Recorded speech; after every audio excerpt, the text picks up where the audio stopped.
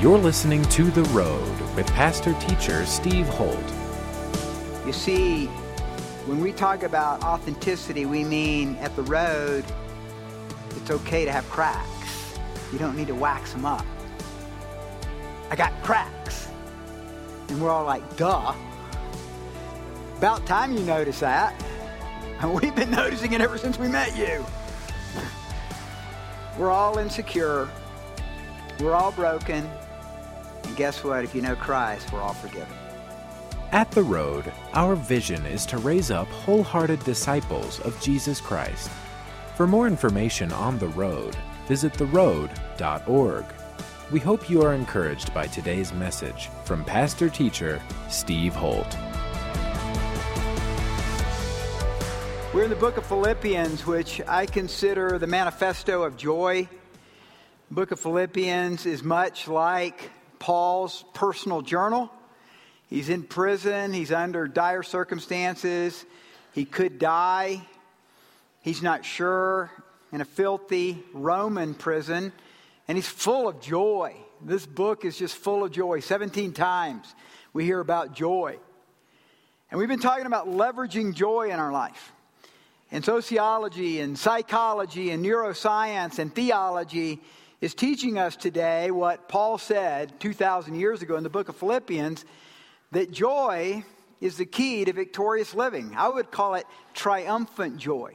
Not just joy in life, but a joy that brings triumph. And so we use this here as a point of illustration that we have burdens in our life. We have marriage burdens. We have financial burdens. We have concerns about our future. We have concerns about our kids. And if we could get the fulcrum right, we can lift and triumph and find victory in anything. And the book of Philippians is about this victory, this joy, this triumph we can have that enables us through that to lift the issues of life. And that's what we're studying in Philippians. So a couple weeks ago, we started Philippians. We talked about, first of all, the first leverage point that Paul brings up is a love relationship with Jesus Christ. An intimate relationship with Jesus Christ. Not a religious form or churchy form of knowing Christ, but a love relationship with Jesus Christ. Those are the first two verses of chapter 1. Then last week we talked about the second leverage point being heart-to-heart connection with people. We need people in our lives, and around here we call them D groups. Having small groups of 2 or 3 guys or 2 or 3 women that we can trust, that we can share our struggles with. We call them blood-stained allies. Not just friends, but people we can go deep with, that we can be vulnerable about our shame areas, where we can be vulnerable about our struggles with, that have our back. But they're in the same mission with us. They're on the same journey with us. That's what we call them, allies. Allies fight together. Allies battle together. Allies don't quit in the middle of the turmoil and the chaos and the struggle. That's what I love about that first worship song. It talks about the love that comes out of chaos, right? How many of you are experiencing chaos sometimes? And the rest of you need help with your understanding of reality. But we all have struggles, don't we? And we all go through chaotic times in our life. So today I want you to look at chapter 1, verse 9. That's where we are in our study of Philippians. And Paul breaks off into a prayer here. He does this in Philemon. He does this in Romans. He does this in Thessalonians. He does this in Ephesians. Paul has this way of writing a letter and he just breaks off into a prayer.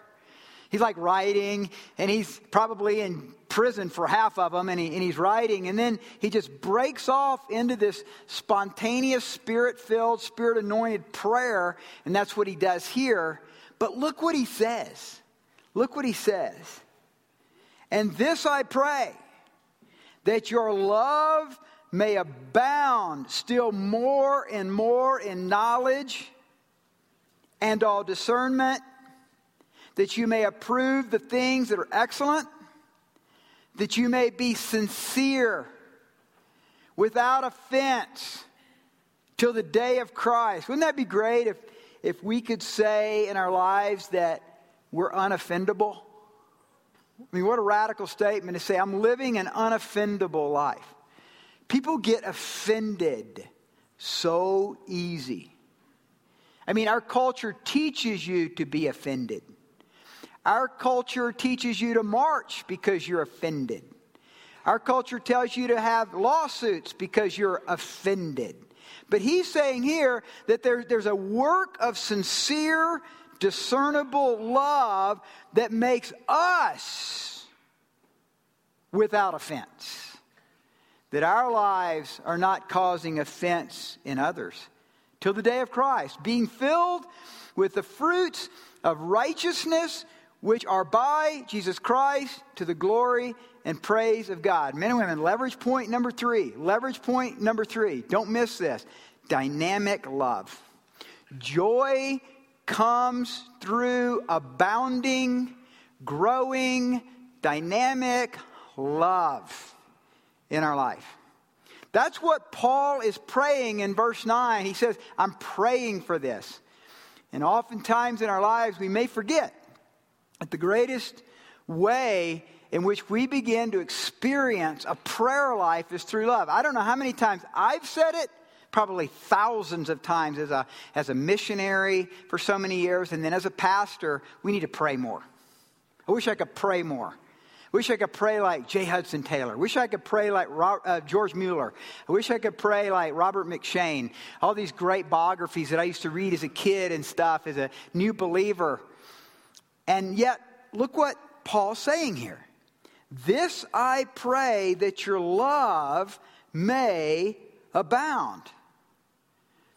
You see, I think what Paul has an insight here about is the fact that when our love is growing, when our love is dynamic, we pray more.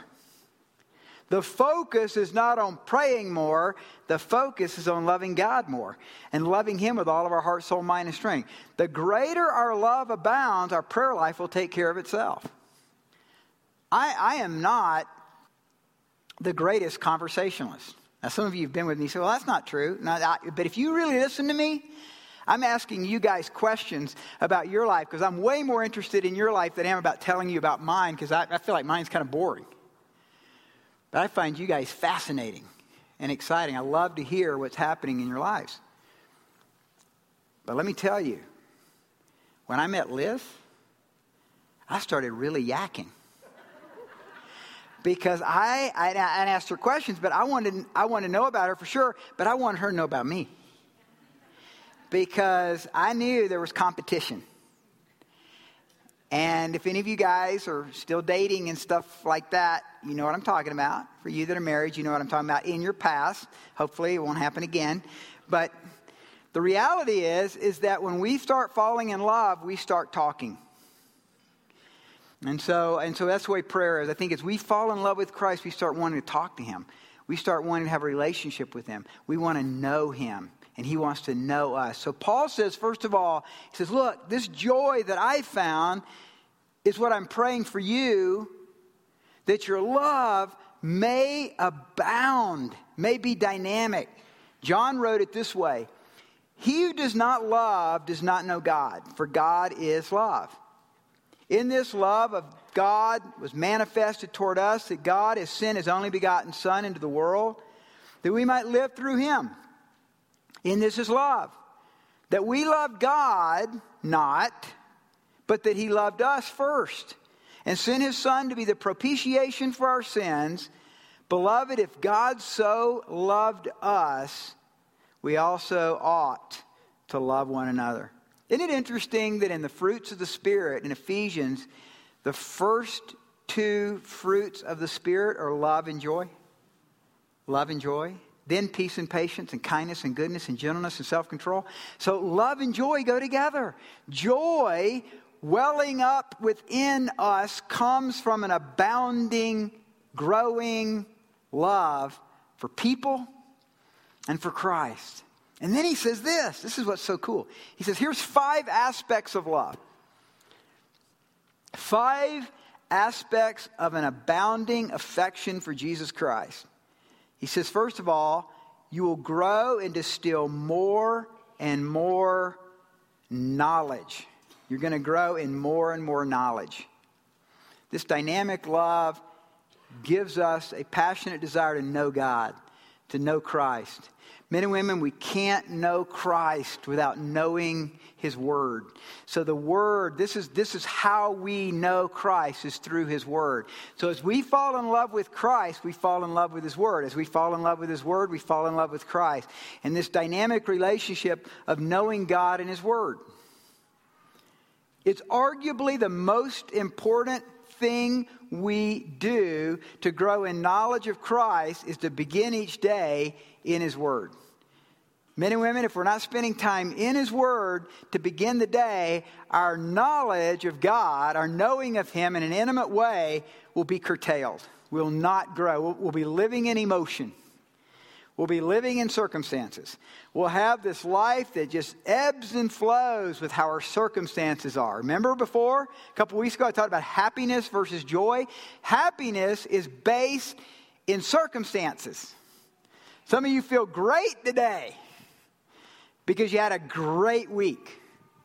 Some of you had a lousy week and you feel great today because you have a joy welling up within you. You see, the well of joy comes from an abounding love with Christ and with people that is not circumstantial. It's trans-circumstantial. And so that's the joy we're talking about. So he says there's a growing knowledge in those who love me. Jesus said, if you love me, you will keep my commandments. If anyone loves me, he will keep my word. And my Father will love him. And if you keep my word, you will abide in my love. I love that. If you keep my word, you will abide in my love. Peter said it this way. Since you have, in obedience to the truth, purified your souls for a sincere love of the people of God, fervently love one another from the heart. Wow. So there's this correlation between obedience to truth and loving people. Well, you can't have obedience to something you don't know anything about. Got to know God's Word, church. I've probably read through the Bible, Old and New Testament, I don't know, maybe a dozen times. I know guys who've read through the Bible, Old and New Testament, probably 100, 150 times. They're just constantly in God's Word. Spend time in God's Word. That's how we grow in knowledge. But not just that, not just knowledge. What does he say next? He says that you may abound in discernment. Discernment. You know what discernment is? Discernment is applied knowledge. Discernment is applying knowledge to your circumstances. It's knowing what to do. And the Word of God provides us with knowledge of God and His Word. You know, we love the gifts of the Holy Spirit. But when do you and how do you utilize the gifts of the Holy Spirit? Well, that takes discernment. And discernment is gained not only by what we read in God's Word, but also by getting trained and equipped. And that's what we do at Outlier University. So it's so cool to come early and see half of the parking lot full of your cars. Because you're at OU, you're at Outlier University, and those rooms are pretty darn full with people studying and going for it. And you know what I'm loving is there's younger and younger people in there. So my two kids, Charity is 12, and Deborah, my daughter, is over the welcome team. And she wanted to make sure there's people there to welcome people even for Outlier University, which means she asked Charity to come at 8:45. Guess who's the taxi? So I said, okay, you got yourself a deal. I'll let you come and greet. But she was really excited, and she's got Gabby, her buddy, with her. But then you guys have to stay for OU class. I said, okay, that's great. We command our kids to do stuff. I've got them till 18, man. Let's get as much of Jesus in them as we can. My mom used to say, if you can't get your kids to come to church, you have no business being a pastor.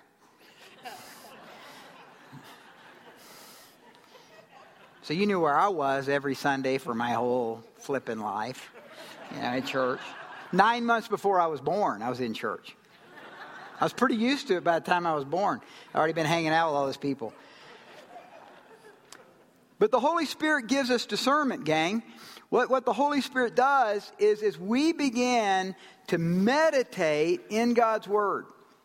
Like 2 days ago, I started the New Testament again. So I started in Matthew. And so I'm going through the Sermon on the Mount this morning. Trying to get happy in God. Get happy in God so I can be happy with people when I get here. Because if you don't get happy with God before you get with people, you usually won't get happy. They'll hit you with all their problems and all their issues, even at your job. And all of you have that. And you're like, suddenly you're so sad. Start the day happy. Yes! Woohoo! With Jesus. And then you can get sad with people. But the sad with people part gets pushed out more if you come in happy and joyful. Hello? Everybody go like that if you know what I'm talking about. So that begins a process of a holy habit in our lives of spending time in God's Word, worshiping Him, knowing Him, getting happy in Him so we have discernment. I mean, there are people in our lives that the most loving thing you can do is not do what they're asking you to do. One of the most loving things you can do, sometimes with your kids, is not give them money. One of the most discerning things you can do in a church is sometimes that's not a benevolence need that we're going to give to, because there's a discipleship process that needs to be worked out in that couple's life. How do you know? Discernment. By being in God's Word and knowing Him and letting His Holy Spirit guide you and speak to you and lead you. So God grows us through love, fervent love, into discernment. Then look at verse 10. That you may approve the things that are excellent. So God's in the business through love, knowledge, discernment, making us excellent. Excellent in character, excellent at our jobs, excellent in our marriage, excellent in our relationships. Now, nobody's perfect in this by any means, but there's an excellence for the hungry. You're here because you're hungry. Anybody who would come week after week and hear some southern boy from Georgia who lives in Colorado, who's 5 foot nothing and 100 and nothing, must be hungry for something. So that hunger for God that comes through you being here, you're the hungry, you're the thirsty, eating God's Word and begin to go after it, it's going to make you excellent, church. It will. It's always going to be, though, 2 steps forward and 1 step back. I loved watching the Olympics right now. What I love about the Olympics is the human interest stories that they tell. And I watched that guy, what was his name, Red Gerard, win the gold last night. That was super cool. He lives in Silverthorne. They showed his house and all the rails that he and his dad and his brothers had set up where they could snowboard and stuff. It shows this one part. I went and watched some videos. I don't know if it was on TV or not, but we watched some videos of Red. And it shows his dad dragging him behind an ATV with a rope, and he's on his snowboard, and then he lets go of the rope, and it's giving him like 20 miles an hour of speed, and then he hits this jump. This is in his backyard, and he goes into a spruce tree and does 2 flips. So you see him hitting the spruce tree, do 2 flips, and then he lands the thing, and I'm going, now that is excellence.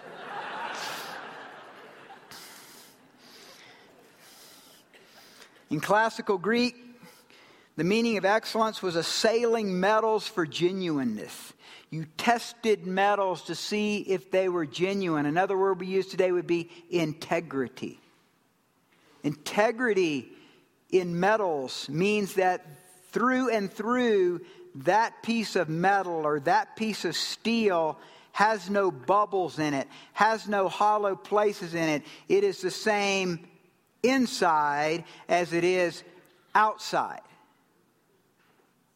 Men and women, it's the same inside as it looks like it is on the outside. That's integrity. That's excellence. There's a solidarity in the person that you can trust what they say because they live the life that they claim to have. It was said of the sons of Issachar in the Old Testament, they were men of excellence because they could discern the times and they knew what to do. They could discern the times. So excellence comes through discernment. The NIV translates this verse this way: so that you may be able to discern what is best and may be pure and blameless for the day of Christ. Later in Philippians chapter 4, verse 8, Paul says, finally, brothers, whatever's true, whatever's noble, whatever's right, whatever's pure, whatever's lovely, whatever is admirable, if anything is excellent or praiseworthy, think on those things. Paul says to the Romans, do not be conformed to this world, but be transformed by the renewing of your mind, so that you may prove what the will of God is, that which is good, acceptable, and perfect. Paul reminds the Colossians, we proclaim Christ, admonishing every man and teaching every man with all wisdom, so that we may present every man complete in Christ. To the Thessalonians, examine everything carefully. Hold fast to what is good. When John Wesley went away to Oxford, his godly mother, Susanna, wrote him this letter. Whatever weakens your reason, impairs the tenderness of your conscience, obscures your sense of God, or takes off the delight for spiritual things, whatever increases authority over your body and over your mind, that thing is sin. God wants us excellent.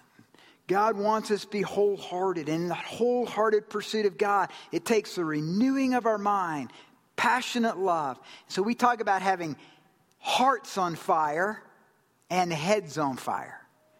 That's what OU is about. That's what the road at Chapel Hill is about. We want disciples who have heads on fire and hearts on fire. Passionate love, but passionate wisdom. Fourthly, that you may approve the things that are excellent. Listen to this. That you may be sincere and without offense. This dynamic, abounding love leads into greater authenticity. Greater knowledge, greater discernment, greater excellence, greater authenticity. In ancient times, there were two kinds of pottery. There was the Walmart version.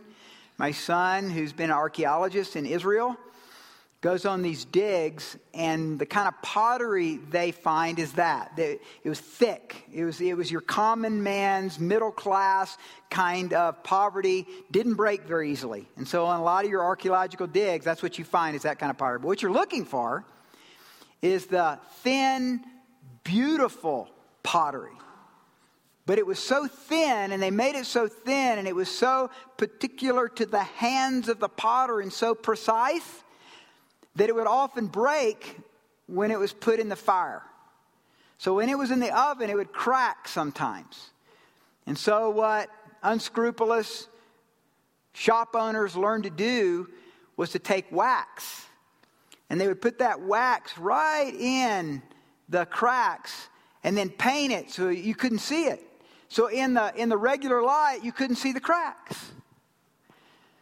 So those who are looking for fine pottery would always take that pottery, and guess what they would do? They would lift it up to the sunlight. They would put it right in between them and the sun, and then you could see the cracks.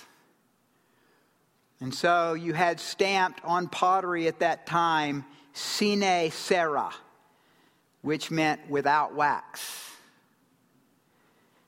Are you without wax? Men and women, are you without wax? You see, when we talk about authenticity, we mean at the road, it's okay to have cracks. You don't need to wax them up. I got cracks. And we're all like, duh. About time you notice that. We've been noticing it ever since we met you. We're all insecure. We're all broken. And guess what? If you know Christ, we're all forgiven. Christ forgives you. So do we. Let's work on it. Let's work on it together. Let's do it. Let's quit being phonies. Let's quit being fakers and acting like we're more than we are. Let's be who we are. Be authentic. Be real. Be broken. No wax. But then, when we do that, 2 Corinthians 4 says that Christ lets his light shine on our shame. So we see it for what it is. Ugh. Oh, yucky. But with blood-stained allies, we start working on it together. That's abounding love. We don't cut and run when times get tough, do we? No, we don't. We work on it. But remember, it's with discernment. It doesn't mean you get $200 and you can go through, you can go through Go Free. I mean, the reality is that we will have to say the three most important words in leadership. Three most important words in leadership. Spiritual leadership. At the road. I am sorry. Listen, folks, if you can't apologize, you're stuck. You won't grow. If you can't apologize to your friends, if you can't apologize for being late, if you can't apologize for looking at porn, if you can't apologize to your spouse, you're not going to grow. And I'd say to you young people that are looking at someone or dating someone, if you found yourself in some situations where that person never apologizes, dump them like a hot potato. Get out of that relationship because there's way deeper stuff going on there. So one of the tests that we do at the road, I do all the time, is, someone comes late or someone does this or that. I don't say anything. I'm waiting to see what they're going to do. And if they can never apologize, there's deep issues of insecurity there. And I'm not going to give up on the person because we're here to mentor people. But the reality is that it's one of the great tests of leadership is authenticity. Aren't you guys tired of fakey church stuff? I hate that stuff. I grew up in it. That's why I never wanted to be a pastor. Never say never. And so we want to be real about that. And so you're growing in authenticity, but it doesn't stop there. Look at verse 11. Being filled with the fruit, and it's plural, the fruits of righteousness, which are by Jesus Christ to the glory and praise of God. So this dynamic, abounding love leads into greater fruitfulness. Love, joy, peace, patience, kindness, goodness, gentleness, self-control is growing within. But also, he's speaking here of fruits of righteousness, which means our outer behavior is also changing. So it's not just internal, it's external. We're becoming more loving. We're becoming more patient. We're becoming more fruitful in our lives with other people, in church, jobs, our work. We become better. The best thing we can inculcate in our kids as they're growing up is a vital, dynamic, authentic, real, sincere relationship with Jesus Christ and his people, because if we'll do that, we'll grow into excellence. And I've never met a parent yet, I'm sure there's plenty, but I haven't met any parents yet that I've had a relationship with for very long that didn't want the best for their kids. They didn't want their kids to succeed at what they do. I love Colossians chapter 1. Paul says, since we heard of your faith in Christ Jesus and your love for all the saints, that's where it starts, your gospel has gone out to the whole world and is bringing forth fruit. You see, what was bringing forth fruit in the Colossian church and in the Philippian church and the Thessalonian church was their love for each other. They will know that we're disciples because of our love for one another. Abounding, dynamic love results in abounding, dynamic joy. And we're here here because we want more joy. And that comes through an abounding love. You've been listening to The Road with pastor-teacher Steve Holt. We hope you have been blessed by today's message. To connect with us further, visit theroad.org. If you are walking through a difficult time, we want to pray for you. Go to theroad.org, click on the Ministries tab, and go to our prayer page to send us your prayer request. Thanks again for tuning in today, and be sure to listen to the next edition of The Road with pastor-teacher Steve Holt.